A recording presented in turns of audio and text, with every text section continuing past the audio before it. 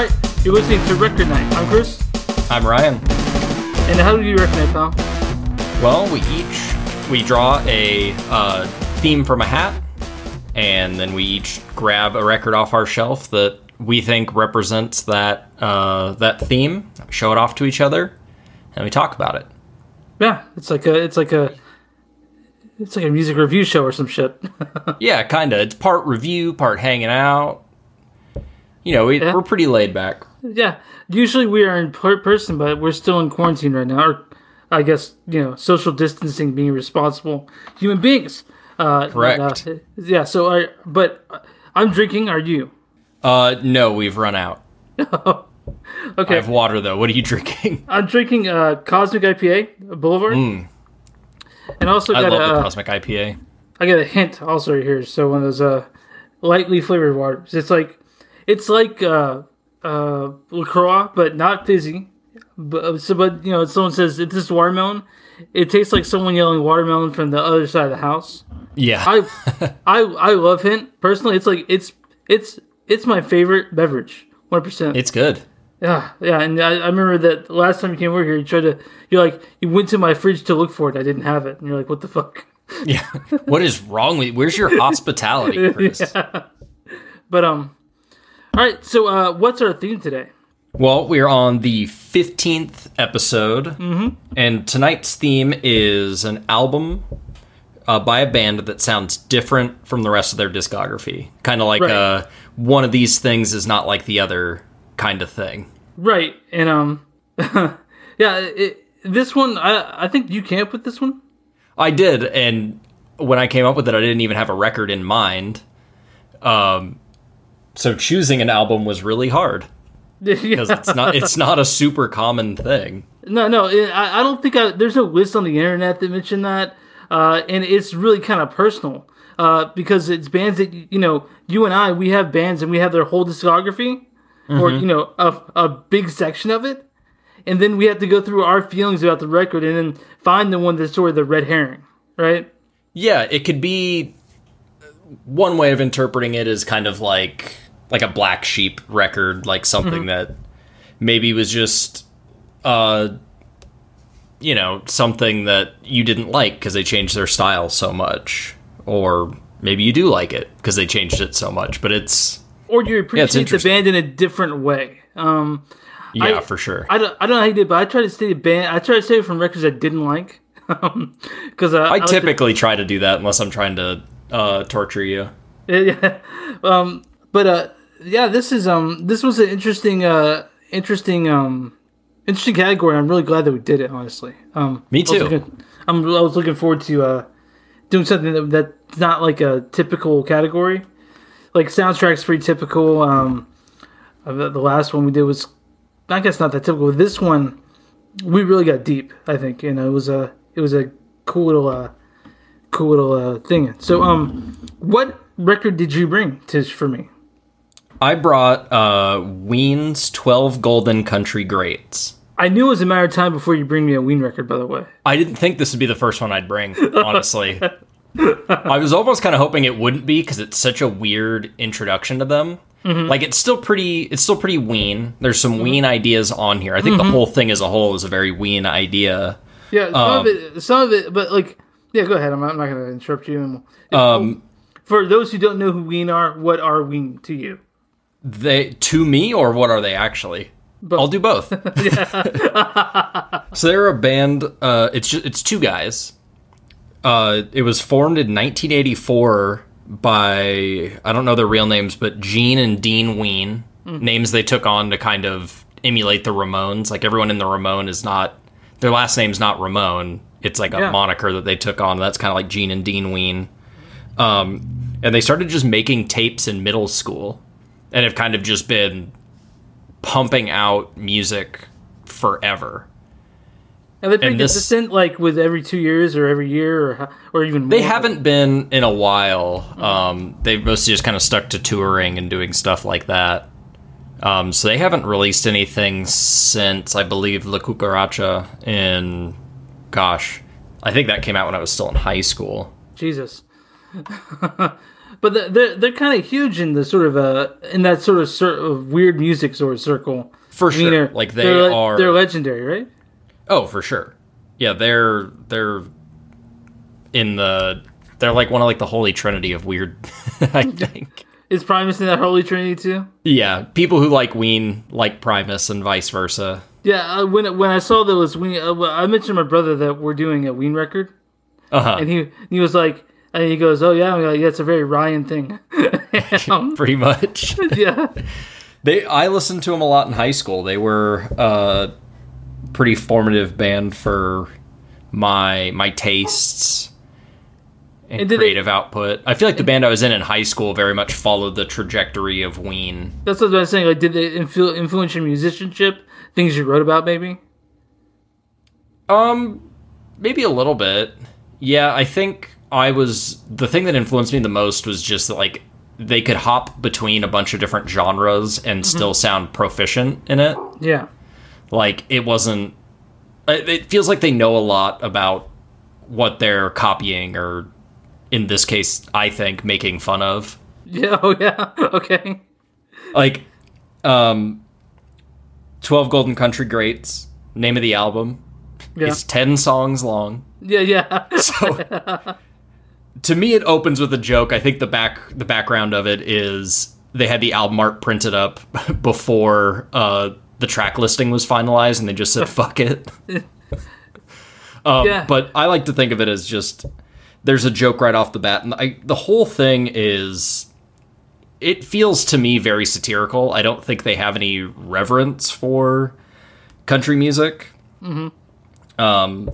And I think a lot of the stuff they make fun of, because when I was doing a little bit more research on it to bring to the show, I was looking at reviews in the past. Okay. And I feel, at least, they interpreted it differently than I interpreted it and gave it lower scores, which I think there's some things on here that maybe I should warn you about in advance. There's... Oh, yeah. There's a little bit... There's... homophobia, racism, misogyny. Like, there's a lot of that stuff on here, but I think it's purposeful for making fun of, like, the country community. Okay. And I think that's the point of it, because none of this stuff shows up on any other Ween albums before or after. Like, it's very specific to this album. Okay, that makes sense. Like, so you think for someone who's not a Ween fan, they come to this record and they might be a little fucked up, like, what the fuck, dude? Yeah, why are you, like, really, you like this? And, yeah. I mean, I know people who maybe don't interpret it that way. I know there's people who've listened to this album and they think they're being, maybe not serious, but that it's not, like, satirical, that it's actual reflections of what the artists actually think. And I personally don't think it's that way. But, you know. And there's also multiple versions. Did you listen to this through Spotify? I did. Okay, there's two different versions of it, and the original version is a minute longer, which we'll talk about when we get to the song, but I think it's pretty obvious, but I read along the lyrics with it, so yeah. How were you introduced to Ween? Like, what turned you on to Ween? I was, like, deep into Primus, and I had a friend in high school showed them to me who, he wasn't even really into that weird of music. It was more just, like, I was showing him Primus. He's like, this is weird. My dad kind of likes this weird band called Ween. We should listen to him, and he showed me the album Chocolate and Cheese, and I was like, this is awesome. This is ridiculous. Like, it's funny, but, like, I don't know, they're funny, but I feel like they're not really, like, making jokes. Like, there's parts kind of like that throughout the album. This album's a little bit more jokier at points, but it's like, I don't know, it's just kind of goofy, it's weird. I think Ween refers to it as, like, brown. Is like, that's how they come up with their stuff, is like they'll almost like emulate a genre, but then they, like, brown it up. They make it just kind of, like, grimy and weird, and that's Ween's way of doing stuff. But yeah, that's my experience with Ween. And they currently have one of my favorite albums of all time, The Mollusk. Okay. Which I think is more representative of Ween and themselves. The Ween style. This is kind of a fun detour, I guess, where it's like after you kind of know Ween, you go in and listen to this. Yeah, and like you said, we'll talk about that when we get to the record. How about that? So this is Ween's 12 Country Greats. 12 Golden Country Greats. Oh, there we go. 12 Golden Country Greats. It's on Spotify. If you guys want to listen to it that way, I'm sure that the other version you mentioned may be on YouTube. There's only one song really you need to like switch over to on YouTube. Okay. If you want. If you can. Yeah. If you care, but you don't. But yeah, we'll get to so Ween 12 Golden Country Greats.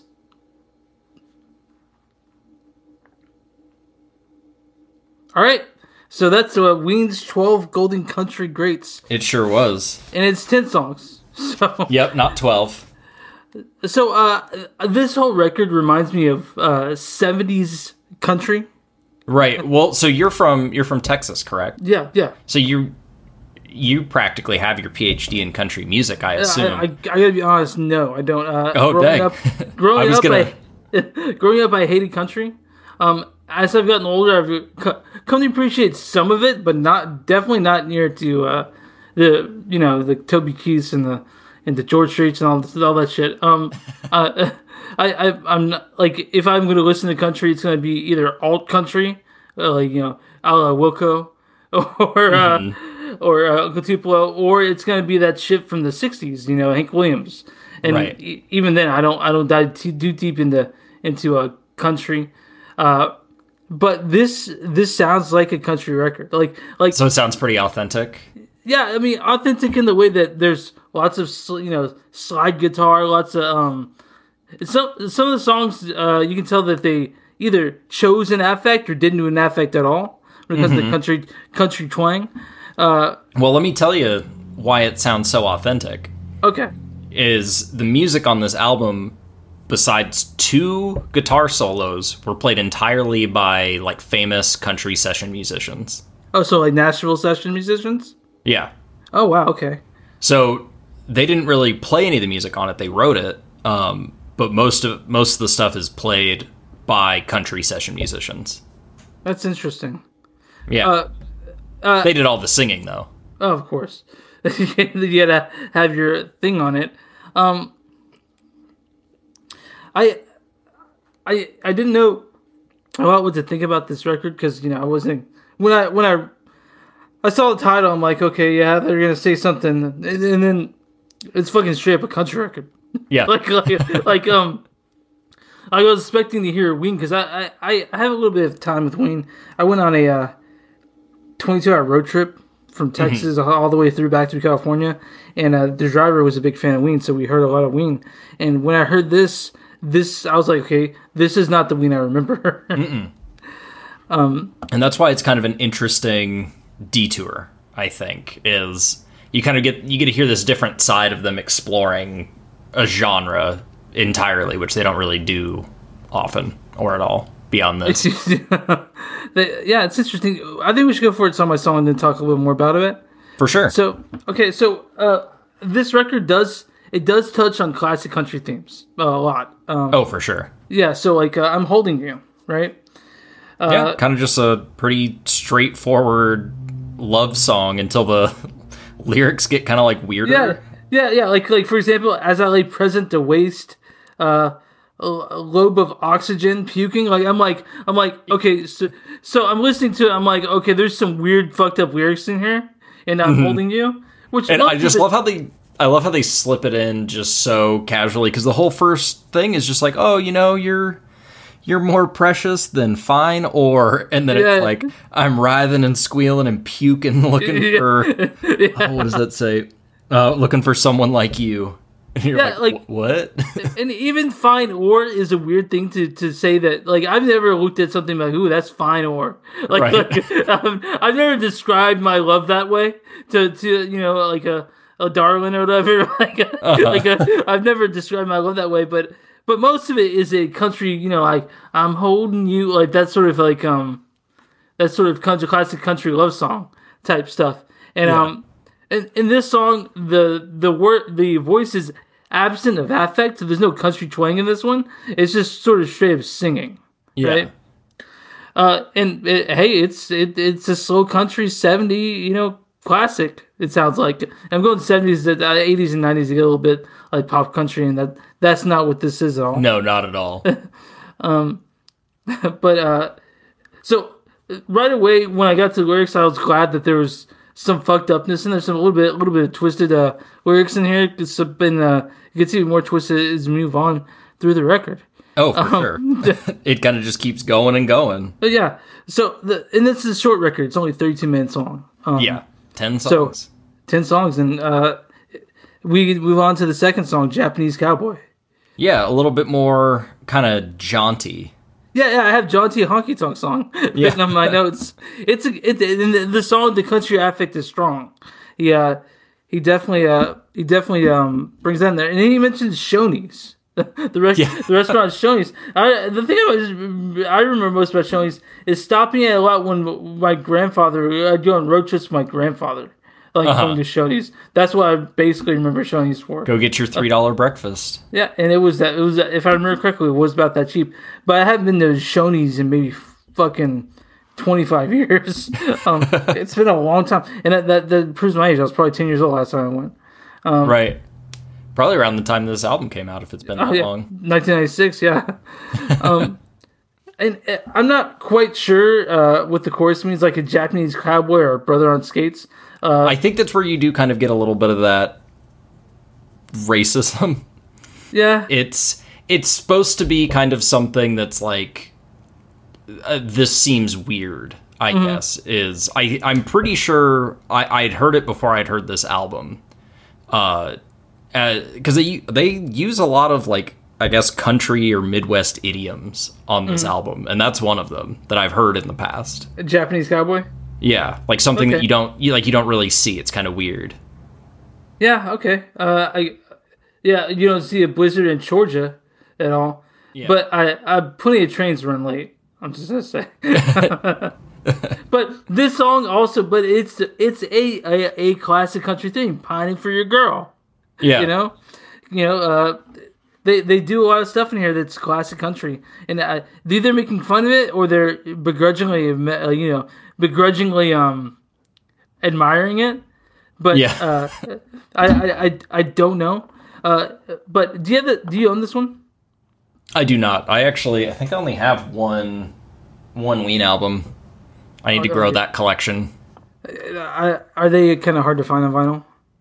No, they just kind of always slip my mind. Okay, yeah. They're one of those that's like they've always kind of been there, and I don't listen to them enough, I guess, to justify it. And usually when I'm heading to the record store, I have like something very specific in mind. Okay. Yeah. Oftentimes I'll try to write down what I'm thinking about. Mm-hmm. So I'm not like I don't forget like when I get to the record store what I want. I always pop like my Spotify open, and be like, what bands do I like again? Yeah, I check my iPod, and now Spotify is now overtaking my iPod since I've been stuck at home a lot. It's my iPod just stayed in my car, and I'm a premium member of Spotify, so I've been revisiting shit I don't even really like I've been revisiting a few songs off My Chemical Romance records that I really like. I'm like, this shit was a banger, like that, but yeah, man, and I'm waiting for Mills to still send me. I ordered 2 of those curated record packs. If you guys don't know what Mills is, we mentioned it. Mills Record Company is a badass record store down here in Kansas City, and they have this thing called a curated record care pack. They have these categories where they'll send you a record, out of the blue, like their categories. Like I did metal essential. They'll send me categories like something we would have an episode about. Yeah, perfect. There's one where it's I picked a metal record and an essential record. So still waiting for those. I don't know if the post service is fucked up or Mills is fucked up. Either way, I can't stay that mad at Mills. They've done too much for me. But I did order. Last time I did it was Apocalypse Records and then Essential Records. But I ordered Milk Belly, which is this sort of psychedelic pop band. Mm-hmm. And so when I ordered, it wasn't Essential. Oh, yeah, Essential and Apocalypse. So they sent me Godspeed You Black Emperor's Luciferian Towers, which I haven't been able to get through because my wife's been working with me. Uh-huh. And it gives her anxiety. But they also sent me Melvin's Houdini, which is fucking fantastic record. Yeah, I love it. And I would agree that is an essential. And they only picked it because I ordered the Milk Belly record with it. They're like, I took a chance. So, and Melvin's are psychedelic, like sludge metal. They're great. If you guys don't know, if you guys haven't listened to Houdini and you like psychedelic music, I would recommend it highly. It's amazing. Yeah, I did one recently. I got Essentials and an Oddballs one, and I got... Well, yeah, go ahead.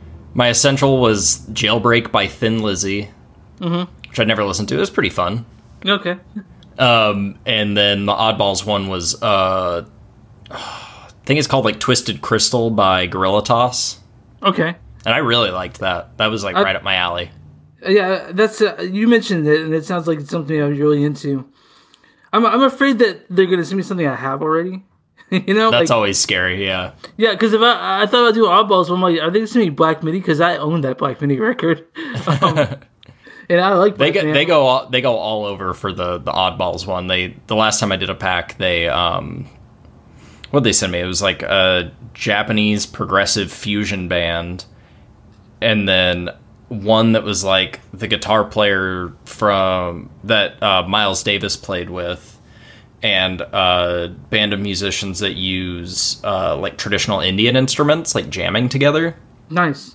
And that was really cool.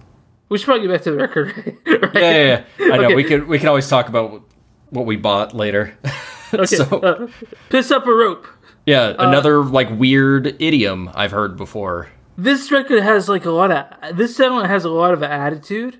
Yeah, it's a fuck off song. Yeah, it's a fuck off song. And what I read, I did a little bit of research on the term "piss up a rope." It's sort of a nonsense term, right?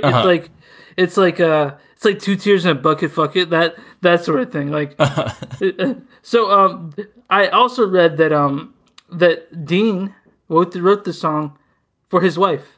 Oh, really? Yeah. So, this song is hilarious, by the way. It's a funny song. I love it. And it sounds kind of like a drinking country song, right? Like you're at the bar, you're drinking, you're getting sort of raucous, sort of, and everyone goes around. It does have some very Ween moments on it, like that weird fuzzy guitar solo. Oh yeah. In the middle of it, like that is so Ween. Oh yeah, I dig that towards solo, man. That was probably my favorite musical moment of the record. Oh yeah. Yeah. I mean, but there's some stuff like on your knees, you big booty bitch, start sucking. You ride my ass like a horse in a saddle, and I up Schitt's Creek with a turd for a paddle, and I can't cope, piss up a rope. Yeah. This song's fucking hilarious. It's basically talking about and I know I would never talk about my wife this way, but you either know your uncle or your older guy or your shitty friend who refers to his life as the old lady, and like or the old, and that's how it comes off. Yeah, the old ball and chain, and so like he's saying that she steals all my money. She yells at my friends, and she talks shit about everyone. And God, she won't climb out of my ass. That's what this song sounds. So that's what this song sort of reminds me of. Which is very much, I feel like, a sentiment that a lot of people who listen to country music still hold on to today. It's like that very just like, oh, old ball and chain. Yeah, like you were saying. Yeah, so like... kind of like all my exes live in Texas, but he's still with his ex in this one. I can't imagine if I called my wife a big booty bitch and told her to start sucking. Man, the shit I would get kicked out of me. Oh, yeah. But it's a funny song. I really think it's tongue-in-cheek, like you were saying. And when you mentioned that, I do think, Ween, and they're not this type of band to basically just talk shit like that. Right. But they are a funny band. And so I found this song. It's a drinking country song. It still sounds like country, and it's a rowdy song. And that towards solo in this, it's sort of like over. I love that towards solo, man. I can't get enough of that. Honestly, I wish I could find that guitar tone and just Me too. play it.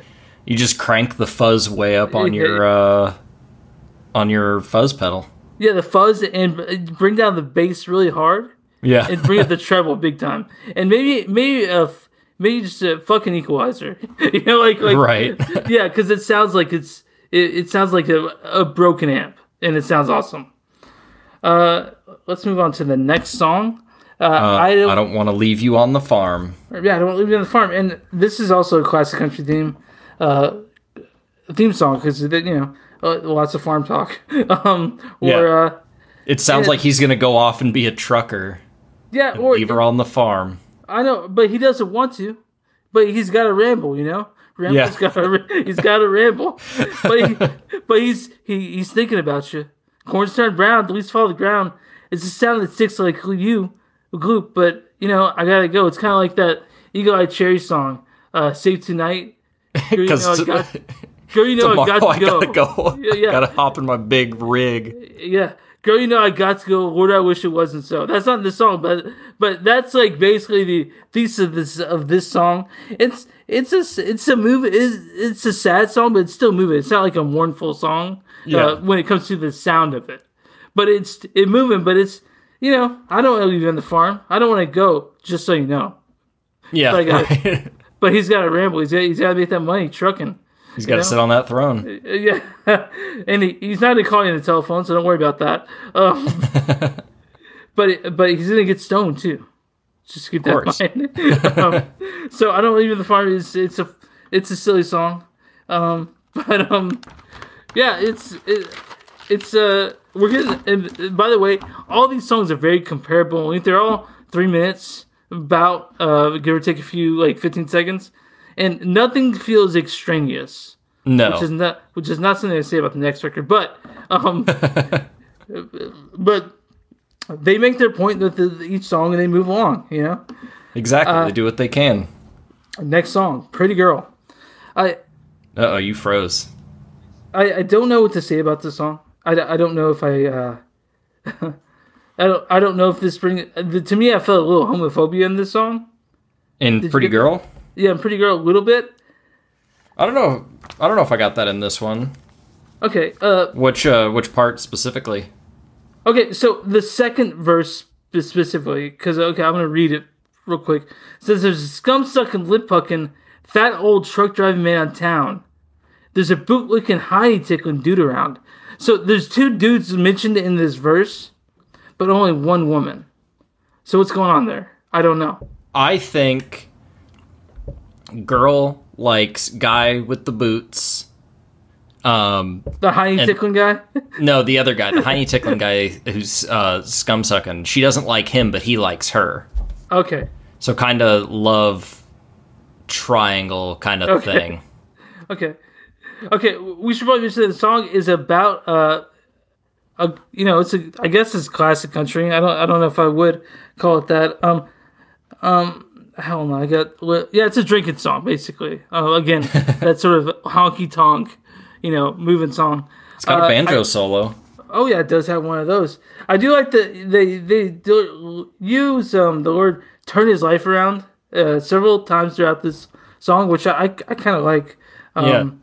It's basically about finding a girl or a girl finding a guy and then wanting to fuck. like let's get our fuck on. She wants to roll and rock him. Yeah, turn his life around. Yeah. He wants to get laid by this girl, or he wants this girl to lay him. One of two, but he wants his life turned around. He wants to get it on. Yeah, it's smooth talking. And apparently, the dudes in here are funny walking, which I don't know what that means, but they are. They walk funny like cowboys. Oh, I love the violin work in the song. Though this is fiddling to its best, and it's really the only song in the record that has a strong fiddle presence. But you can't have a country record without a fiddle. And I remember one time I was at a pawn shop and I saw a violin, and this one I was thinking about maybe buying one, and I'm like, how much violin is this here is a fiddle, and I'm like, in my head I'm like, there's no fucking difference, but right. It's how you play it. Yeah. Maybe fiddles are cheaper. maybe they're made out of plastic. I don't know. Yeah, or if you call it a fiddle, you don't have to pay thousands of dollars for it. Yeah, it doesn't cost $3,000 just to fix it. Yeah. We'll move on to Powder Blue. Powder Blue. Okay. So this is another sort of example of a song that has a fucked up lyric in it that you don't know what it means. Which go one ahead. you got? Well, okay. Well, it starts out, Powder Blue is like the name for a lady. And then he just mentions the seventh son of Orion. Yeah.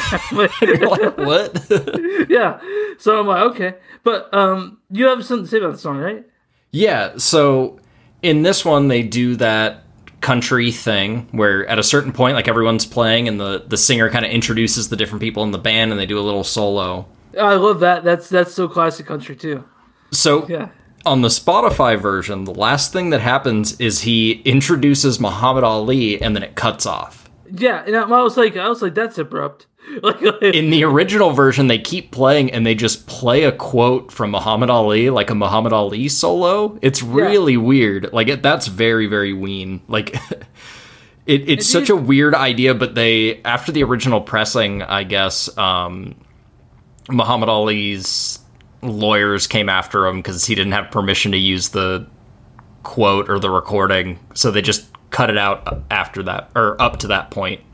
But there's a whole other minute of this song of just a weird Muhammad Ali quote with the music still playing. Yeah, I read it and I was like, okay, that doesn't really make sense with the rest of the song. But I do this song. I do like the Bapas. Like I do like the it wasn't weird until the seventh son of Orion, but like line. I do like the fact that they slip in shit to let you know this is not a regular country record, even though it's as regular country as it gets when it comes to sounding like a country record.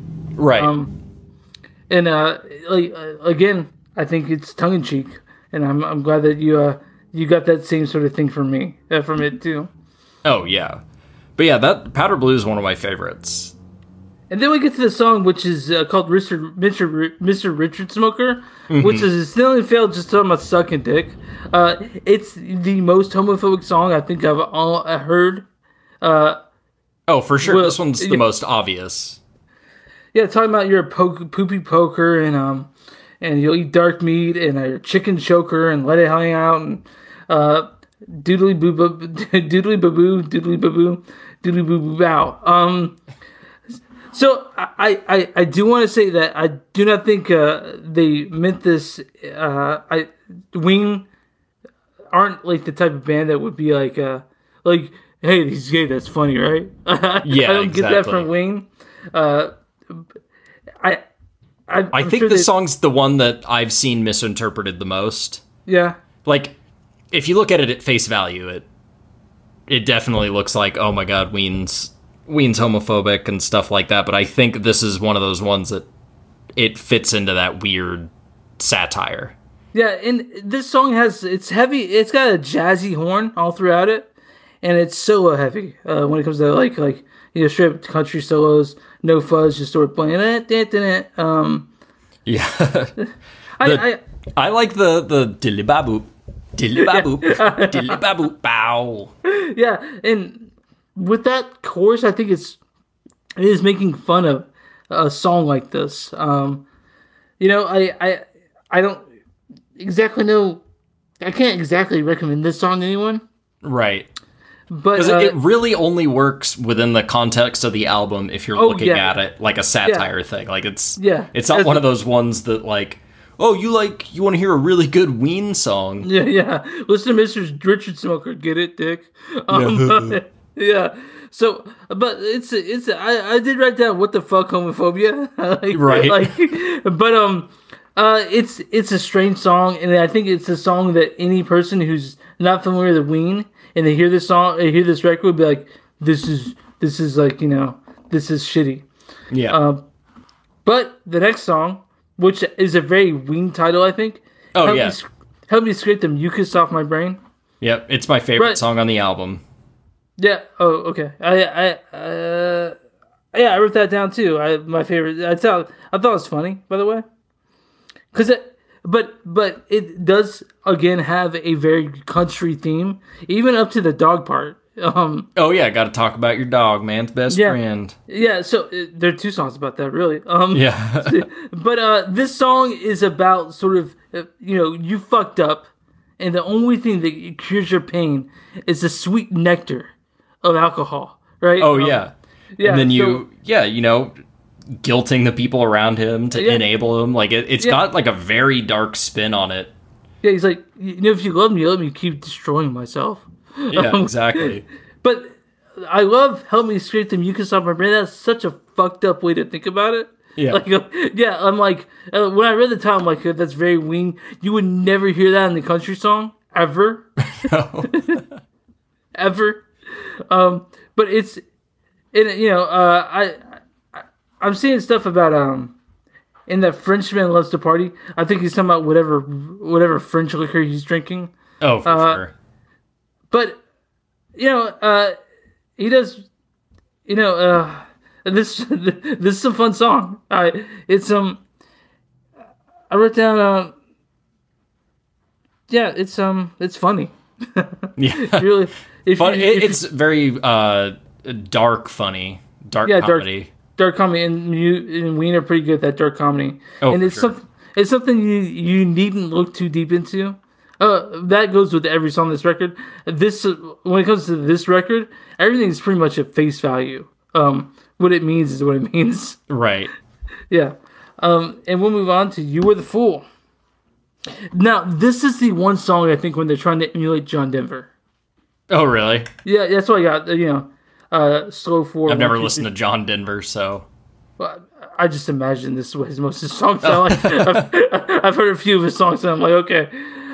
Especially with the collecting moonbeams in the morning line in here. Yeah. That's a very John Denver, like, love nature, sort of hippie-ish sort of thing. But this song, I think, is mostly about doing drugs. If I had to interpret it myself. I think so. But then you get the "You Were the Fool" part, which is, I think, they're like fakely condemning drug use. Yeah, because a lot of it's in like the second person, where it's like you're doing this, and it's like, and you were the fool. Yeah, yeah. I do like the line of Jim and Dan prancing around the pool. I was like, okay. I'm just thinking about Jim and Dan, like these two country dudes prancing around the pool the one of them has in their backyard.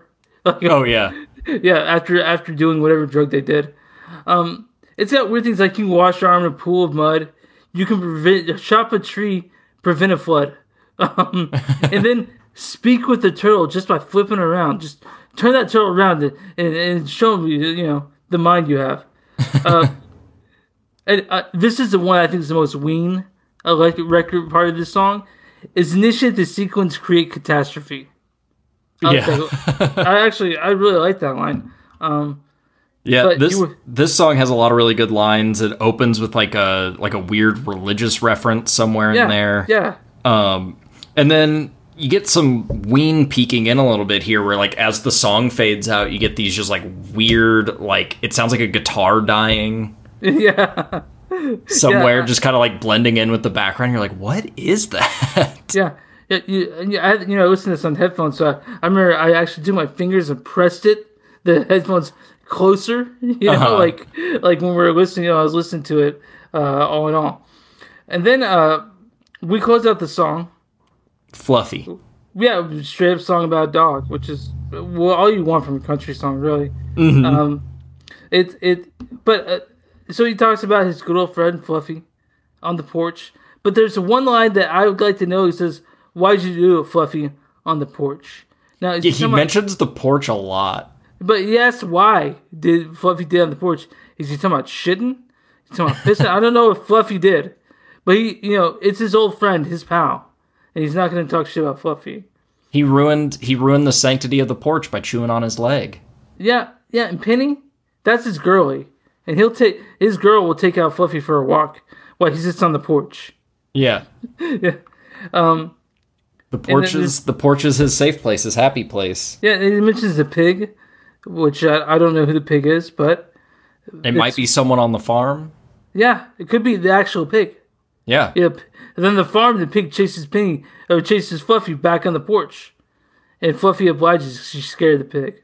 Yeah. But The porch is safety. yeah, but it's a song about a dog, and it's another way for Ween to say we know what all these songs are about, and we gotta have a song about a dog. Yeah. And it's a funny song, and a lot of songs on this record are funny, and I think Ween they made a country record. Yep. And they succeeded. Now, I have a hard question for you. What you got? In the terms of Ween, when it comes to listening to Ween, where does this fall in their discography? I'm gonna have to look at their discography list. It's not really, at least for me, it's not really anywhere near the top.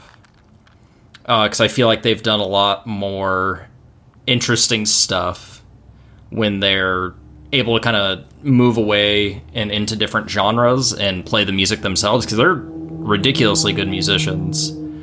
But it's kind of, I'd say it's pretty middle of the pack, because it's still pretty funny. I don't like a lot of their early stuff, because that's when they were still doing stuff on tapes, and it's very noisy. But yeah, it kind of sits somewhere in the middle. Okay, it's a weird record. It's very weird. I do like the fact that you showed it to me as a Ween record, but I don't see myself going back to visit it unless. But I will be telling people about it for sure.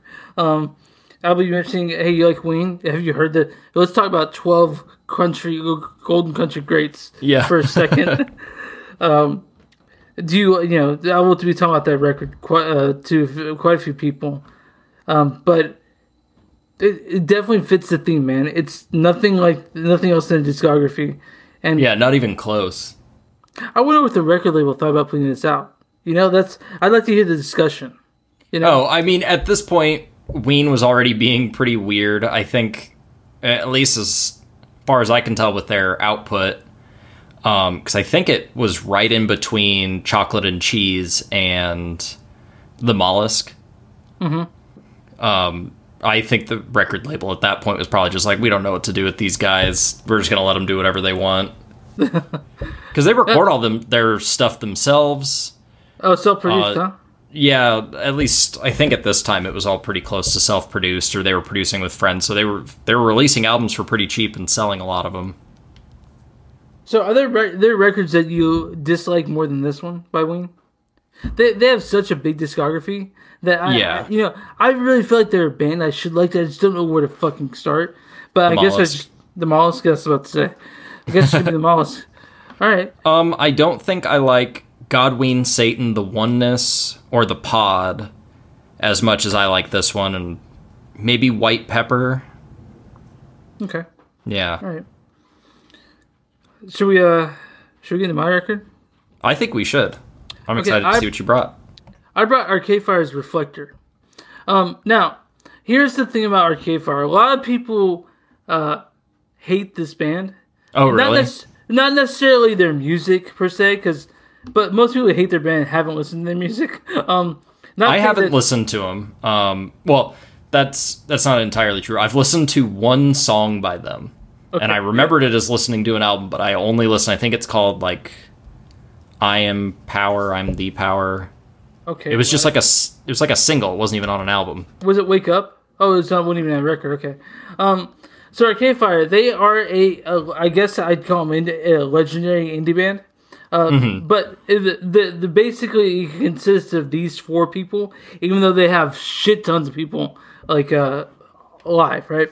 But it consists of Win Butler, who is, by the way, Win Butler is originally from Dallas, but he moved to Canada during high school, and his wife Regine Chasson, who is a Canadian, but she has Haitian heritage, which plays big into this record, and has William Butler, Richard Perry, Tim Kingsbury, and Jerry Garra, and they all play different instruments. Like they all can play, they're all like multi-instrumentalists, and when Arcade Fire first came out, they did a record called Funeral, and since there were so many people and so much happening each song, they thought they sounded like two bands put together. Right. Their first one's called Funeral, and a lot of people love Funeral, the first record. And the reason I know about Arcade Fire is because I bought a issue of Spin when I was like 15, and David Bowie gave a whole little article about how much he loves Arcade Fire. So David Bowie's a big reason why this band's big, but they are an interesting band. They've started in Montreal. They're a Canadian band. They're the best thing to come out of Canada since, I don't know, Maple Syrup or some shit. I don't want to say Nickelback, because really. Since Michael Cera. Yeah, since Michael Cera. Yeah.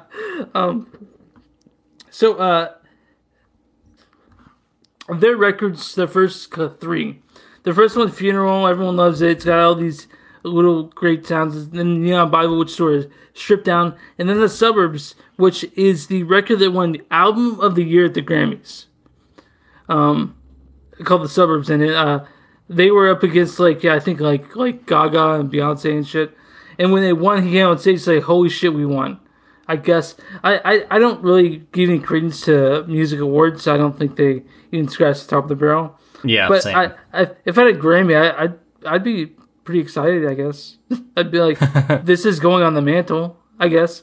But Arcade Fire, a lot of people, when they think about this band or they look at this band, they're gonna think, man, these guys are such blowhards, and I don't blame them.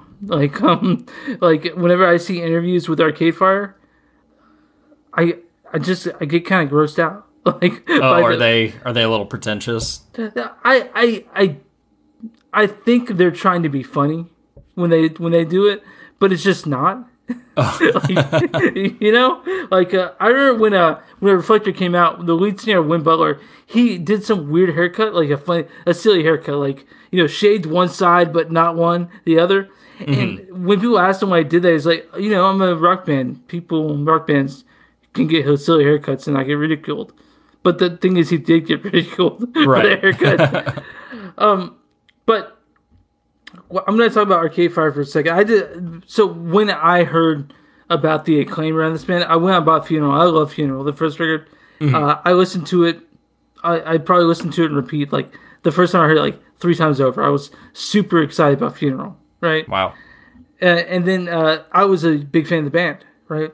And then Neon Bible came out. It's their second record. I remember getting Neon Bible at Target when it came out. And your local record store. Yeah, at the time. Yeah, I was still a kid. I was 2006. So I guess I was at 18 or something. And I actually like Neon Bible more than their first record, though their legions of fans would disagree with me heartily. I like gotten into fights with Arcade Fire fans. Actually, I don't know. I don't think I know any other Arcade Fire fans. I think everyone I've listened to Arcade Fire with, they only know Arcade Fire because I was listening to them at that time. But this is the time when they were getting really big. People really knew about Arcade Fire from the first record, as Dave Bowie was talking about, and I remember Dave Bowie, their first couple tours and their first big tour, Dave Bowie would come on stage every now and then and sing a song with them, or they'd go on stage with Dave Bowie and sing a song with him. That's awesome. Yeah. And then The Suburbs came out in 2010, and I remember this was I had pre-ordered, and I remember when it was coming out, I got a poster on my wall in the basement. I don't know if you saw that poster. It's The Suburbs, and it's this photo showing all those old Studebakers from the 50s, and it's an overexposed photo. But, I think so. Yeah, but that I got the pre-order that came with that poster, and that poster, I think it's worth a lot now. But doesn't matter.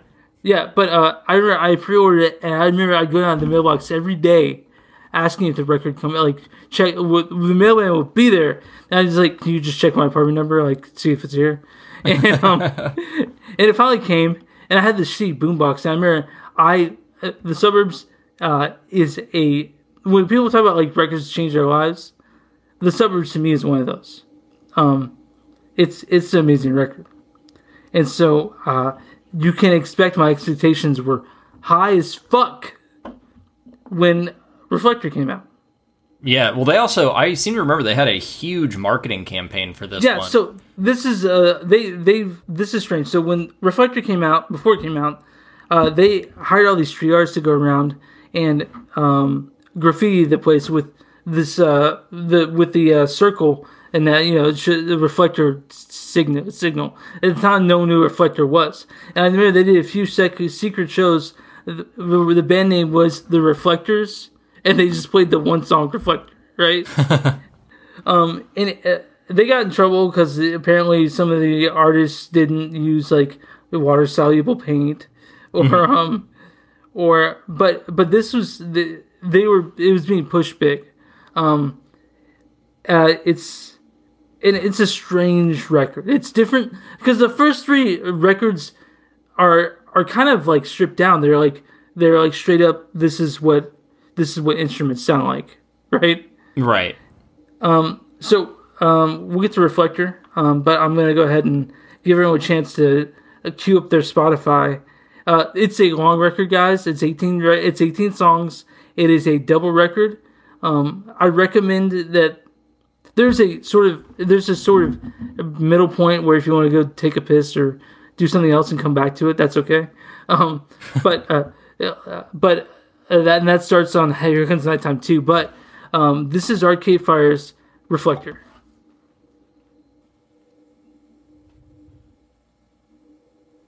Okay, that was Arcade Fire's Reflector. Produced by James Murphy at LCD Sound System, part of it. Also produced by the band and the radio producer Mark Drakis. This was recorded in 3 places: Jamaica, DFA Studios by James Murphy, and I forget the third place. Okay, so Reflector is and why I picked it for this band is it's the first one that has Haitian rah-rah music influences, and that's because Regine Sasson, the lead singer's wife, is a Haitian or has Haitian heritage, and they actually this right after the earthquake, and they went to actually Port-au-Prince, and they spent some time there. Oh wow! Yeah, and you can hear it in this record the influence it had on the band itself and their music. But we'll start out. We'll do track by track, then we'll talk about it as a whole. Sounds good to me. All right. So the first song, Reflector. Yeah, I really liked this one, and I was impressed when I turned it on, and I was like, oh, an almost 8-minute long song. Yeah, and the long song "Shoes Are on the Other Foot." This is dancey. It's got like a disco element. Yeah, but it's also got this dark undercurrent. And that comes in like later in the song, but it's they're a band where you can really examine their lyrics, and it has a lot of shit. And the song Reflector, to me, it's I guess about the digital age, sort of like seeing a reflection of something that's not actually seeing it. Like you look in the mirror, you have your idea what you're seeing, but that's not you. The reflection is something different, right? And it's sort of being a reflection is not tangible, but you are, right? So again, it's talking about technology. It's doing that sort of tropey thing where it's like, we need to be connected, but they get noisy in this song. And they do. They just have so many different sounds and stuff on here, like a lot of layers. You got like a synth layer, you got horns in here, you got guitars. Like there's always something to be like listening to or listening for. And they're about halfway through the song. There's this deep drop, like under, and it sort of it gave me goosebumps when I heard it, and to this day, I still get goosebumps when I hear that part of the song. Did you hear Bowie in it? Did you hear Dave Bowie pop up in there? I sure did, yeah. Yeah, and everyone was losing their fucking mind when they heard Bowie on this song, me included. And this was a little bit. This is maybe 4 years before his death. And I think it's one of the few things he recorded with any other band before his actual final record, Black Star, right? Oh yeah. But Reflector is the one they really. It's their first single off this record, and they obviously had to send a short version to radio. But I remember I got on vinyl. It also came on CD. Surprisingly, I got like a vinyl CD thing, and I remember popping it in the car when I was going to one shift work because it came that morning.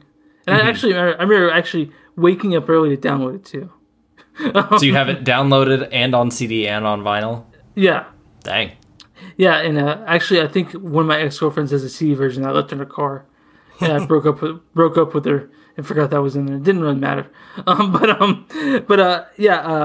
remember listening to it, and this guy in the car was like, "Yeah, it's like a disco song," and I guess I kind of, but I don't know. I got more of like an 80s vibe from this than like disco.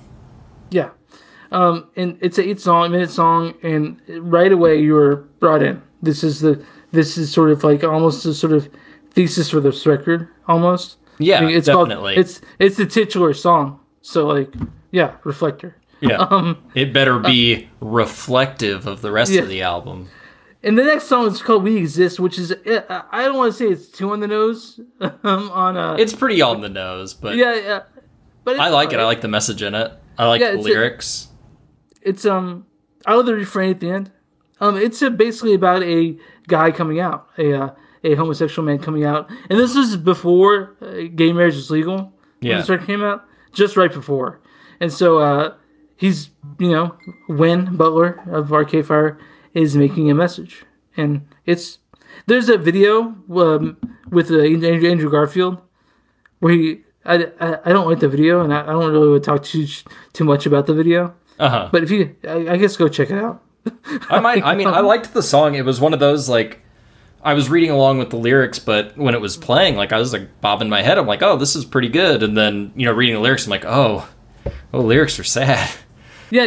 The lyrics are really sad. Like would you watch me drown? That sort of thing. The guy in the song, the narrator of the song, needs support, but he doesn't know he can count on to get it with. Yeah, and that kind of vibe of like having a danceable song with like really kind of like sad, and even in like important lyrics reminded me a lot of the band X and their song Johnny Hit and Run Eileen. Yeah, which is like it's a great song, but I remember like an interview with them or a video or it was something where basically they like asked the audience like, why are you dancing to this? The lyrics are really messed up, and it's like, well, because you wrote a really kick-ass song. Yeah. So this one kind of falls in that same thing of like I almost feel bad rocking out to it, or like almost like the vibes don't quite mix on it. Yeah. I saw Kimi Dawson live. Kimi Dawson, if you guys don't know, she's I guess this sounds gross to say there, anti-folk musician. She's a member of the Moldy Peaches. She did the soundtrack for Juno, but I went to saw her live. And she had a few spoken word pieces, and a lot of them had a rhythm, so people would clap along. And there's one song where people clap along, and she told them not to because it's about police brutality, right? Mm-hmm. And so, but this song is a kick-ass song. Yeah, I like it. Okay, and then we move on, to Flashbulb Eyes. Now, Flashbulb Eyes, for people who've never listened to Arcade Fire, if they listen to this song, I can understand them finding them grating. I love Flashbulb Eyes. I thought this was a really cool song. I love that it like started noisy, and like every instrument has like more of like a percussive vibe to it. Like the guitar is like single notes that are echoed out on the beat, and the drums, like everything is very percussive as opposed to like carrying chords and stuff. I wrote percussive sounds, and the steel drum in the chorus is what really brings together. I think that bam bam bum. This song is pretty simple. It's about paparazzi, or the old thing that cameras could take your soul. Back in the day, a lot of superstition was brought around that. But to me, it's about like sort of like you're losing your soul if you get too much into what people think of you, that sort of thing. Yeah, vanity, right? When did this album come out? 2013. Maybe the song was about MySpace or Facebook. Yeah, at the time, yeah. Like that, yeah. A Flashbulb Eyes. Paparazzi or something like that. Yeah. Celebrity culture, right? And of course, we're condensing these songs down to just a simple message or so. I recommend you, if you guys want to listen along, to go ahead and read the lyrics while you're doing it. Oh, for sure. Yeah, I think this one definitely benefits from having the lyrics there. He's not hard to understand or anything, but I mean, he's a good writer. Oh yeah, the songs themselves are superbly written. And then we get to Here Comes the Nighttime. And I want to talk a little bit about this one before I invite you into the conversation on this. Yeah. So this was written right after, written about his time in Haiti, right? Mm-hmm. You can hear the Haitian influence throughout this song. It is my favorite song on the record, hands down. But that's all I'd say about it, really. But the thing in Haiti is that there's no electricity at night, and so this song, it references getting home before nighttime. If it comes, you better fucking get out your house, because parts of Haiti can be very dangerous. But what did you think about this song when you heard it, man? I really liked it. One thing that I kind of like overall with the album is I've heard a lot of people who like really like Arcade Fire, and they're kind of like in the I guess the upper echelons of like indie rock. Like they're at this point they're practically like a pop band. Maybe not like with their music, but like with their popularity. And everyone knows Arcade Fire is like basically. Yeah. Right? So I think it's really interesting the amount of like experimentation that's on here that is still, I guess, being accepted by as many people as there are who like Arcade Fire, because I feel like a lot of experimentalism and playing with song structures and things like that is something you don't really see, and I think maybe people are afraid that people won't accept it, but then they still accept Arcade Fire, so maybe people are wrong about that. But I like the song, like starts off really fast and then it like slows down, almost like they've like changed the speed on it, and I don't know, it was really cool. I remember so SNL had an after special of we'll call Arcade Fire presents Here Come the Nighttime. That little 30-minute special, like Bill Hader and Zach Galifianakis and Rainn Wilson were in this sort of weird bar setting where the Defectors are playing. That's the after special, and this one the record is about to come out, so they're building awareness. But I remember this is the first time I heard it, Here Comes the Nighttime, and I remember hearing the verse, and it has that bum bum bum in the verse, and I remember laughing because I thought that shit was so creative, because they do it different each time, and it's so simple, but it's so effective. Yeah, I really like, almost like the bass driving this song is somebody like just dragging a bowstring on a bass. Oh, yeah. Like it's such a weird sound. Like when you're listening, I was trying to figure out what the sound was, and I was like, oh, it's kind of like a weird synth sound. And I'm like, no, it sounds too organic. It's definitely just like a really low bass note that has a lot of like a grit to it. And this record has really two messages, right? It talks shit on missionaries and people who say they have the answers to these people, but they're the ones that they're separated, disconnected from life in Haiti. Right? Yeah. And then of course they're talking about like why would I give a shit about heaven if there's no music there? Like what is heaven to other people? It doesn't mean anything to me. Exactly. Of course, the line that I've mentioned, that everyone else mentions, now the preachers talk up on their satellites to looking for hell, just try looking inside. And I love that line. I love it because, like, you and I both know everyone, in some instance, most people have witnessed desperation and sorrow. Right. And, it's brought on by different things. Some things are more awful than others. But we both know that what hell feels like to us, right? Yeah. And so these people that are telling us that, what is hell? They don't know what hell. They're not telling us what hell really feels like. They're saying what it feels like for them. So I really enjoy. Here Comes Nighttime. Also to me, it's a funny song. It's a silly song, not silly, but unconventional and experimental. And I love Here Comes the Nighttime quite a bit. Yeah, I really liked this one. I honestly like this album quite a bit. Yeah. For a band I've never listened to, and now I'm. I mean, it's not indicative of what the rest of their stuff sounds like. So I might have to explore that stuff too. Oh yeah, we'll talk about it a little bit more. So the next song is called "Normal Person." Mm-hmm. It's after listening to it, I was like, maybe this is my favorite. So the first half of it is not indicative of what I think it sounds like. Because it starts out, it's like, do you like rock and roll music? Because I don't think I do. But then like the second half, it's like a rock song, a garage rock song. Yeah, I like that it kind of starts off like they're playing like a bar show or something like that. You've got crowd sounds, you got feedback. He's asking the question like he's on the mic about to sing a song. Yeah. Turn it up in the monitor, but that again, a song about like the apathy of people and what is normal, or and then it's weird because he goes back and forth, but he's saying what is normal, what is normal, and then he says "fuck you, normies," sort of, and then he's like, "But we're all the same, really, aren't we?" Yeah, I think. Yeah, he says that thing though in there about like I've never really met a normal person. Have you? Which what I was getting from that is like the goal of like quote unquote normal is kind of this almost like homogenous normal culture that it's like we're working towards, but nobody is that. So why is that the goal? Like it's Yeah, I mean, I like this song quite a bit. Yeah, it was interesting. This is another one that I felt was pretty on the nose. Yeah, it was a rocking song though. It's got I mean, I feel like I play it, but it's a fun song. I think it's really cool.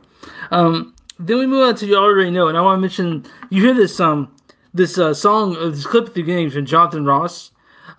It's a British show, and they're on there, and you hear like a breaking glass sound, which when they're on the show and they started their first song, Win went up the camera and broke the camera using his mandolin.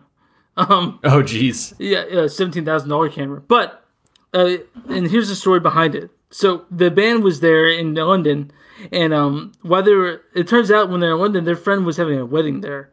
But the studio executives at the Jonathan Ross show made them stay and miss the wedding, right? Mm-hmm. They were stuck there for 8 hours. They could have gone the wedding back in the time, but they made them stay. And so Wynn was really upset and stressed out. So when they started the song, he didn't mean to break the camera, but he definitely meant to do something. And so to show like he was a rock star, I guess he put it on the record. But it's a song called "You Already Know." Also kind of a interesting when it comes to song structure. But I don't know. I feel like it's one of the weaker songs on the record due to the fact that I feel like it's kind of almost, I don't want to say it's filler, but it's, I get what you're saying. It doesn't feel as creative as the rest. It feels more like homage-y, I guess. Yeah. Like when I was listening to it, I'm like, this just, like parts of it just kind of sounded like The Passenger. Yeah. The Stooges. Yeah. And I definitely hear that. I mean, the song itself is about deteriorating relationships, sort of. And it touches even on the song before it. Mm-hmm. Like I feel like the theme's the same, sort of. But it's also about not letting life pass you by. I sort of get that. Or, you feel why you feel this way. Don't let it overtake you. But yeah. More reflector stuff. It's about self-reflection. It's an important part. Like I like those lines about like stop asking why for all these things because you know it already. Like you're just wasting your time by not facing it, by not reflecting on it. Yeah. Then we move on to Joan of Arc. The first side of the song is like, it sounds like a nasty punk song, right? Yeah, for like a second. Yeah. And I was like, oh, this is going to be cool. Yeah, and then it breaks down. I don't like this one that much after that. Yeah, this is by far, I think, everyone's least favorite song on the record. Mm-hmm. Well, I think my issue with it is it's pretty long, which I'm usually fine with long songs, but it's very repetitive. Where in the other longer songs, that even when they're repeating things, they're changing stuff up and doing something interesting. I think the only part I think I like about the song is the chorus where she goes, where it's the French part, Jean d'Arc. That Yeah. yeah. I love the French verses of this song. I do but Joan too. of Arc, when it comes to Joan of Arc, the song itself is not that good. I've talked to people that hate this song and they think it fucks with the whole record for them. Not for me, but I do understand that it fits in the record in the way that they did, because they started with 20 songs and they pared it down a little bit. But I've heard, and Win Bettler says that they are the band that spends most of the time after the record's finished, they spend like weeks sequencing it, right? Mm-hmm. And so I can imagine they had a harder time sequencing Joan of Arc, and I guess they wanted to keep it. Yeah. It might have worked better as a single or something. Like a B-side maybe, right? Yeah. So Here Comes the Nighttime 2. This, to me, is the part where you can, after the song, you can take a piss, you can eat dinner. After this one, I would say at the end of Joan of Arc you can. Okay. Because I feel like this one kind of ushers in part two of the album, where it feels like a lot of these songs after it are very interconnected with each other. Oh yeah, they definitely are. Except this song and Here Comes the Nighttime Part 1. I feel like those are not connected to each other. Yeah. This second Here Comes the Nighttime 2 is sort of the inverse. It's sort of like, it's depressing. Because the first Here Comes the Nighttime is about jubilation, you know? It's at least the sound of it. And this one, it's about this dude who's a shitty friend. And he's a bummer. Yeah. But it's depressing, and I think showing the other side of that has I think it has value. Yeah. It's not they actually wrote this one before they wrote the first one. So Interesting. yeah, and they kind of, I guess, melodically sort of. Yeah, maybe this is that hell he was talking about. Yeah, because it's about like basically a depressed guy who hurts his friends in the process. You know. And I don't know if maybe you've been that guy, maybe you know that guy, but yeah, that's the narrator about a guy who hurts his friends, and he goes out and hangs out with his buddies or his loved ones, and he's like, well, fuck you, you're an asshole, so am I, so what matters, sort of aspect of it, Right. But this, like you said, this ushers in the second half. And it talks about Greek mythology, which I almost knew nothing about. Have you looked up? Okay, well, do you know the story of? Yeah, Eurydice and Orpheus, right? Yeah. I did look it up, and this all actually. But I heard this record was also influenced a lot by the film Black Orpheus. Okay. Yeah. So. But yeah, I mean, even like looking at the cover of the album, I'm pretty sure that's the two of them in statue form. Oh yeah. So let's talk about Awful Sound, called Eurydice. Mm-hmm. So it starts out with whoop, like a slide whistle going down, kind of. It's some sort of like digital dialing in thing, because I've heard that exact sound on a Secret Chiefs album, and it's a reference to something that I don't know. Like I feel like it would be like showing somebody now like the dial-up internet sound. Yeah. Okay. So it's one of those, like, I think it's like a reference that's lost on me because I don't know what it's from, but I've heard it before. Yeah, but I would say I like this song quite a bit. Awful Sound. This one might have been. It's like my second favorite on the album because it has this. You mentioned something earlier about how it sounded like their early album sounded like two bands that were squished together. Yeah. This sounds like two songs that are being played at the same time that somehow match up, because it's like whatever the drums are doing does not match up with like the timbre and the sound of what the rest of the instruments are doing. But they somehow work together really well. Yeah, this song is interesting because it has like double meaning. Because for one, it's something about the story of Eurydice and Orpheus, but it also like all those songs, like all those fables, have a double meaning if you look at them. Like this song to me is about this toxic relationship and about this guy who wants this girl who's having all these issues inside herself to lay the burden on him so she can be as free. because this guy wants her to feel better. Right. But and then he's like, "Well, we'll just leave." That'll show him. Everyone is talking about us. They'll show that our love is pure and our love is real, right? It's in these songs. I don't want to think that there's since they're referencing a fable. I don't think that melodramatic, but they're dramatic songs. You know what I mean? And they rock. Like to me, I was tapping my foot to most of the songs on this record. It is a dancey record. It might be dark. It might be dank, but it's a dancey record. And, Oh yeah. I think the whole second half of this is a bit slower than the first half, but I think it's just as valid. Yeah, it's less dancey, but I feel like it's more experimental. I think a lot more care was taken with this part of the album. I think it's a lot more like, it's I don't just know. as rewarding if you give it the chance. Yeah, 'Cause I know, like very intellectually stimulating, I think. yeah, yeah. Both this record itself, if you give the time, is rewarding. And I don't think that. I don't think that's. I don't want to say it's not a problem at all. I fucking love this record, but I can see people falling off the second half of it pretty easily because it's a long record. It's like an hour, right? Hour and 15. Yeah, hour and 15. So, but after Awful Sound, Oh Eurydice, we get to the second part called Hey Orpheus, or It's Never Over, right? Yeah, which is the opposite side of that, because Awful Sound was told from Orpheus's perspective, and this one is told from Eurydice' perspective. I'm so bad with how to pronounce Greek names. I can do Orpheus, but Eurydice is kind of hard, right? Yeah.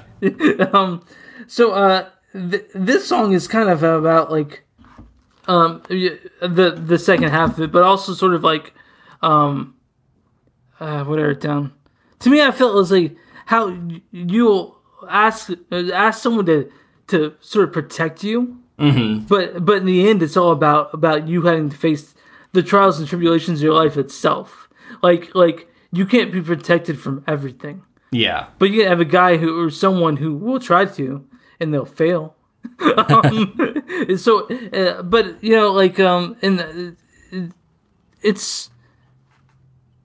it's also about sort of inspiration. I feel like inspiring selfish acts or selfless acts in the same aspect. So it's kind of hard to know what the song's about, honestly, unless you read the Eurydice and Orpheus sort of the Cliff Notes version of their tale. But yeah, this is my favorite song on the album. Okay, wow. It does some really cool things with like where it joins the two songs. Where there's a part where she says, "Hey Orpheus," and he says, "Oh Eurydice," at the same time. Oh yeah. When they say it, it's like, oh, that's a cool effect. I don't know. I love callbacks. I love like references to other things. Like it shows that they like really thought about a lot of this stuff. And it does mention, I think, the reflective age at the end of the song, doesn't it? I think so. Yeah. Yeah. Also, this was also Soren Kierkegaard was an inspiration on this record. He wrote a essay about the passionate age, and I don't know much about Kierkegaard. I don't know if you do. I should have taken a philosophy class in high school or something. Or I don't even know if we learned Kierkegaard in my philosophy classes. I didn't have philosophy class in high school, but I considered taking it in college. But there was this guy in my English comp class who was really into psychology or into philosophy, and so we had this paper. One of the first papers we had to write in English comp, first 101 or whatever, is we had to write a paper sort of about ourselves. Right? Mm-hmm. This guy wrote a paper about philosophy, nothing about himself, right? And so we had to do a peer review of it, and so I was like, hey man, it was really well written. I was impressed. I was like, hey, yeah, this is really well written, but it really says nothing about yourself. So when you go home tonight and fix it up, make sure you include things about you, because that's what the assignment's about, right? So next time we go to class, he turns it in, and the teacher calls him up here, and he brings him up. It's like, hey, I like this paper you wrote, but it's not really the assignment. They got a little heated, right? So they got in the hallway, and you can hear the tettering back and forth. And he's like, I can tell you about philosophy today. She said, I'm sure you can, but that's the assignment. And he starts yelling at her. And she goes, I think you need to calm down. And the student goes, well, I think you're an idiot. And walks out, right? and the whole class heard this. And so she walks in, the class is silent. And one of the students goes, Professor Brahma, I don't think you're an idiot. But the guy lost his fucking mind. But I tell that story, I think, to everyone. But that's a story that the fought. Anyway, moving on. Oh, after It's Never Over, Hey Orpheus, we go to Porno, which is the song that's not about Orpheus or Eurydice. Yeah, but it is about love. Yeah, now Porno warps the view, I think, of love in this aspect. Like when you and I think I'm a little bit too old to know about free porn when I'm a child, right? Right. But every kid now who's 13 or 14 or 12 will have that friend that's like, hey man, if you go to Pornhub, you get all the free porn you want. like that. But I'm a little too old for that. I'm 30. I turned 34 Tuesday. Oh, so, hey, it's coming up. Yeah, it's coming up, and I don't, my wife has something planned. I don't know what it is, but she said that every birthday she's giving me a theme. Last year was Black Phillip, and this year it's like horror films. And I showed you that the sticker she sent me, and I'm showing you right now. Yeah, I love that. Yeah, my wife's giving me stickers of one from the Lighthouse. She shows they're all like old school tattoo style, right? And one is a dead seagull that says "Bad Luck" from the Lighthouse, and then of course Live Deliciously Black Phillip sticker. Feed Me Seymour from Little Shop of Horrors. Yep. And then Weird and Pissed Off from The Thing. So yeah, I love one of my the stickers favorite movies. And I can't wait to actually get this Bad Luck seagull tattooed on my forearm. Yeah, moving on. We asked the guy, by the way, and he wants a little bit of kickback. So we'll probably give him like $50 for using the design. Nice. But of course, I'm not going to ask a complete copy. I want the tattoo artist to take their interpretation of it. But I can't wait. But Porno. So it's got this bump bump bump. It's got this consistent synth rhythm in the background, right? Yeah. And the song itself is about sort of love and sex, and when sex complicates things, how do you move on from that? Because sex can make the love or the feeling you have deeper, but also more primal at the same time. So it has this weird juxtaposition. And then of course the kids looking at the porno, what they're looking at is not what this guy feels for the narrator feels for the girl in this song or the lover in this song, right? So like I think one of the things I like about this song also when it comes sonically is there's this line that it says line is lost, and it's like super distorted. And I don't know if it has to do with the lyrics of the song or the structure of the song, but to me, I really like the reverb. I guess the best way to put this. Yeah, I love when they mess around with vocal effects and things like that. I don't know much to say about Porno. I knew a guy who said that was the shortest on the record. I guess I see that, but to me, it's not my favorite. But yeah, I feel like how much you like this one depends on, I guess, how much you agree with the message. I mean, I definitely agree with it, but I'm not anti-porno. Right. I don't think the narrator is too, but I think he's saying that the kids nowadays, and when they look at porn, they're not gonna know what. I don't know. But I also read this stupid fucking person who thought this silent line was about finding out his their significant other watches porn, which is I wouldn't want to be in a relationship where you'd feel ashamed about admitting that. So I mean, there's this, there's two sides of the feminism. I think porn is empowering or porn is like awful, right? Right. Or it's the same as is sex work good or sex work bad. But I I don't want to talk about that too much because I don't think it really. I think it takes away from the song itself. But the song it's a good song. I'll put it that way. I like the song. Yeah, I liked it. Yeah, which moves us to Afterlife, which I think this really distills what Win thinks about Afterlife. He either doesn't like it, thinks there exists, or he thinks that what we think of as an afterlife is flawed. The strange thing, I talked about this to my wife this morning about, I don't know if I believe in afterlife. I'm kind of agnostic of the thought, but I mostly don't believe it. My personal thoughts on afterlife, I think once we die, it's like turning off a television. It's not there. Right. But everyone has their own view of it. And I said I'm agnostic. I'm open to the thought of they bring the afterlife, but I'm burping a lot. I don't think it's likely. Bubbly ass beer. Yeah, I know. It's good, man. I never had this Cosmic IPA. It's really juicy and delicious. And I'm becoming more of an IPA guy as I drink more beer. But I think that's common, right? Like no one drinks IPA right away and loves it, right? I'm not sure. I feel like I've flip-flopped quite a bit on it. Of like, I loved it when I first had it, and then I really started hating them, and I think that coincided with them being the beer companies, like going ham with it, where they're like, everything's a double IPA or an imperial IPA, like how hoppy can we make this thing? And I'm like, it stopped tasting good. It just kind of started being like a challenge. When did you realize that ham meant hard as a motherfucker? Jeez. I Not that long ago, like 5 years ago, maybe. Yeah, same. I was like, what the fuck? Like, I didn't know that. Like, I've heard people go ham. I've heard it on television, and I didn't know it made it hard as a motherfucker. But, okay, sorry. No, that's all right. But yeah, I think it's a pretty good song.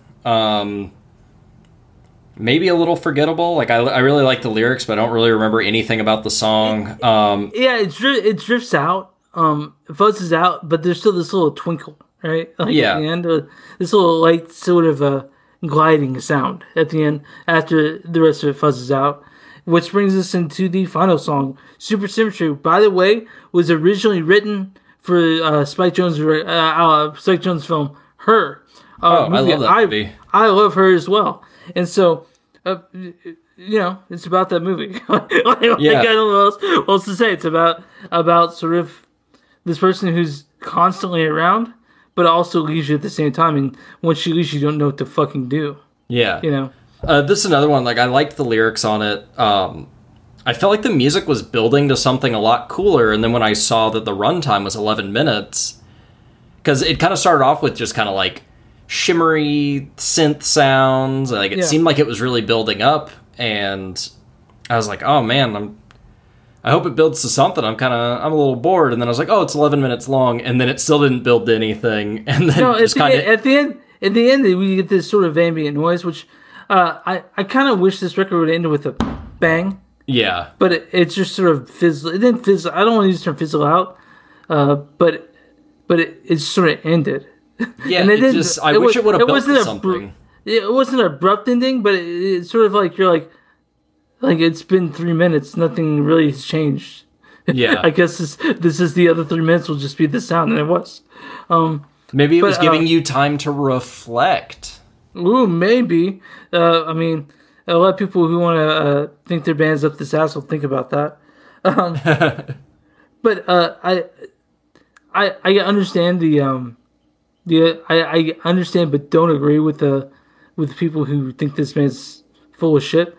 Because they've made 2 perfect records in my mind. Mm-hmm. This is one of them. Close to perfect. It's really good. I fucking love Reflector. I think it's an incredible record. It's astonishing what this thing can bring out of me. And I'm really fucking glad I listened to it today. I felt like, did this album have like some sort of adverse reaction from the Arcade Fire fans? Like, I feel like people didn't like it, and then people really liked this one, but they liked the Suburbs more. Gotcha. And also, like I said, it's a record different from Arcade Fire. Like the adverse reaction was the change in direction. Okay. with our theme today, albums that sound different than the rest of the discography, this is a record that sounds different from previous Arcade Fire records. And then their newest one, Everything Now, which is mostly okay. It's not the best. There's some songs in there just fucking dog shit. Which is so that Say Everything Now, the newest record, it's not as bad as people say it is. But it's definitely not their best, not by a long shot. But Reflector. Oh, Daft Punk helped produce it, or one of the dudes from Daft Punk. Yeah. Daft so Punk. did Arcade Fire start off kind of having electronic dancey sounds? Not at all. They were okay. They used these like hurdy-gurdies and shit like that. They used like ancient instruments, kind of. Okay. Because I feel like, I mean, I've had a lot of people talk to me about Arcade Fire, but every time they talk about something, they must be thinking about a different album when they talk about it, because I've heard so many things, and none of it, like when I put on Reflector and opened with like cool synth lines, I was like, I don't think this is the band they were talking about. So that's what I was getting at. Like, I didn't really struggle that hard, because when I pulled the topic out of the hat, this came to mind immediately. Okay. And I was like, I could do research, or I could shrine this cool ass record. I like cool ass records. And so, this is Reflector by Arcade Fire. It's my second favorite in their catalog. It goes like this, and this is gonna be surprising. Number 1 is Suburbs. Number 2 is Reflector. Number 3 is Neon Bible. Number 4 is Funeral, which is kind of tied with Neon Bible. And number 5 is Everything Now. So this is number 2 of my favorite Arcade Fire record. Nice. I really like Reflector, and I was really happy to be able to show it to you today. Well, maybe I'll have to try out the Suburbs, because this was really enjoyable, really interesting. Suburbs. I may have that in vinyl, but the Suburbs came out well before I was collecting it. Mm-hmm. But okay, so fuck. What else you got going on, pal? Oh, hold on. You like this record? Do you think you might check out other Arcade Fire from this? I think so.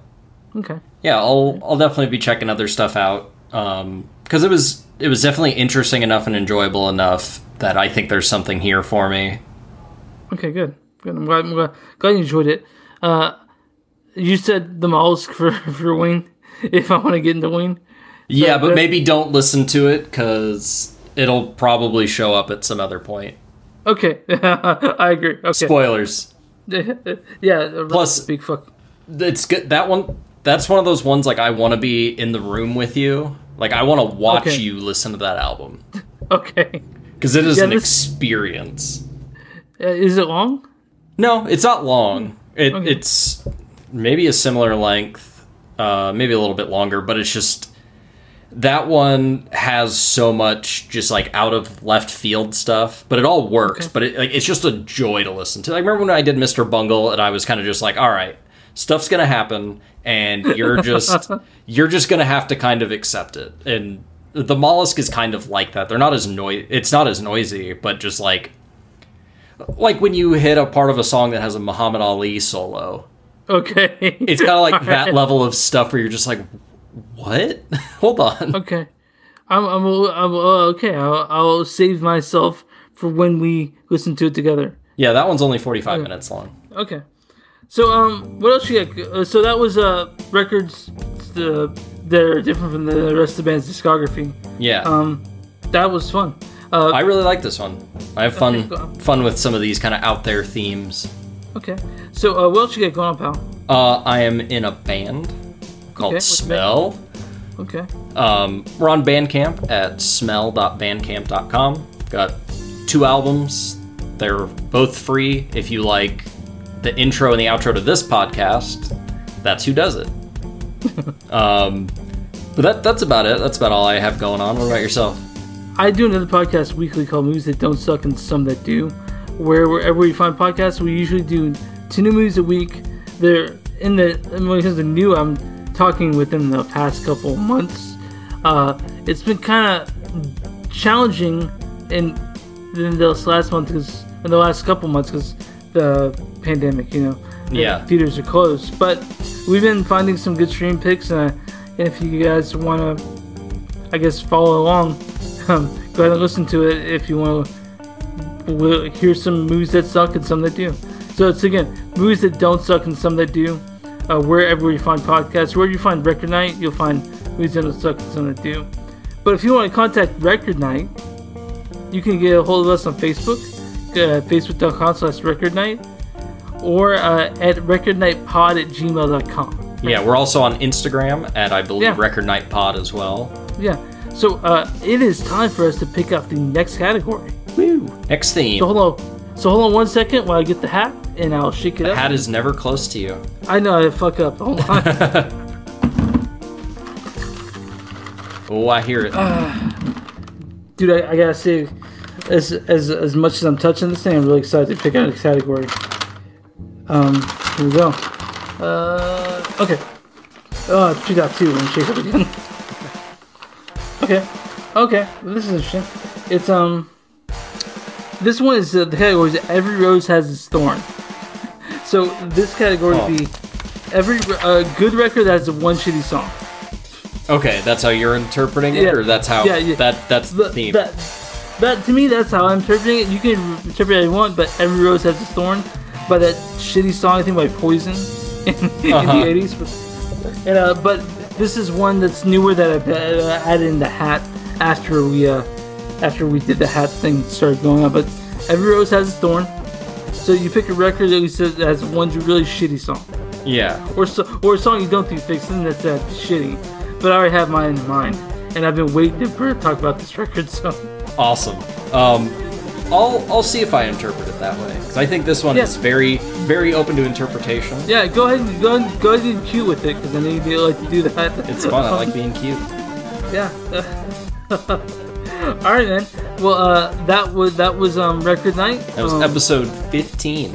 Yeah, I know, and we're gonna hopefully be putting more of these next week. Okay. Next episode, Sweet 16. Oh yeah, Sweet 16. That's nice. All right, man. Have a good night. We'll see you guys later. See you next time.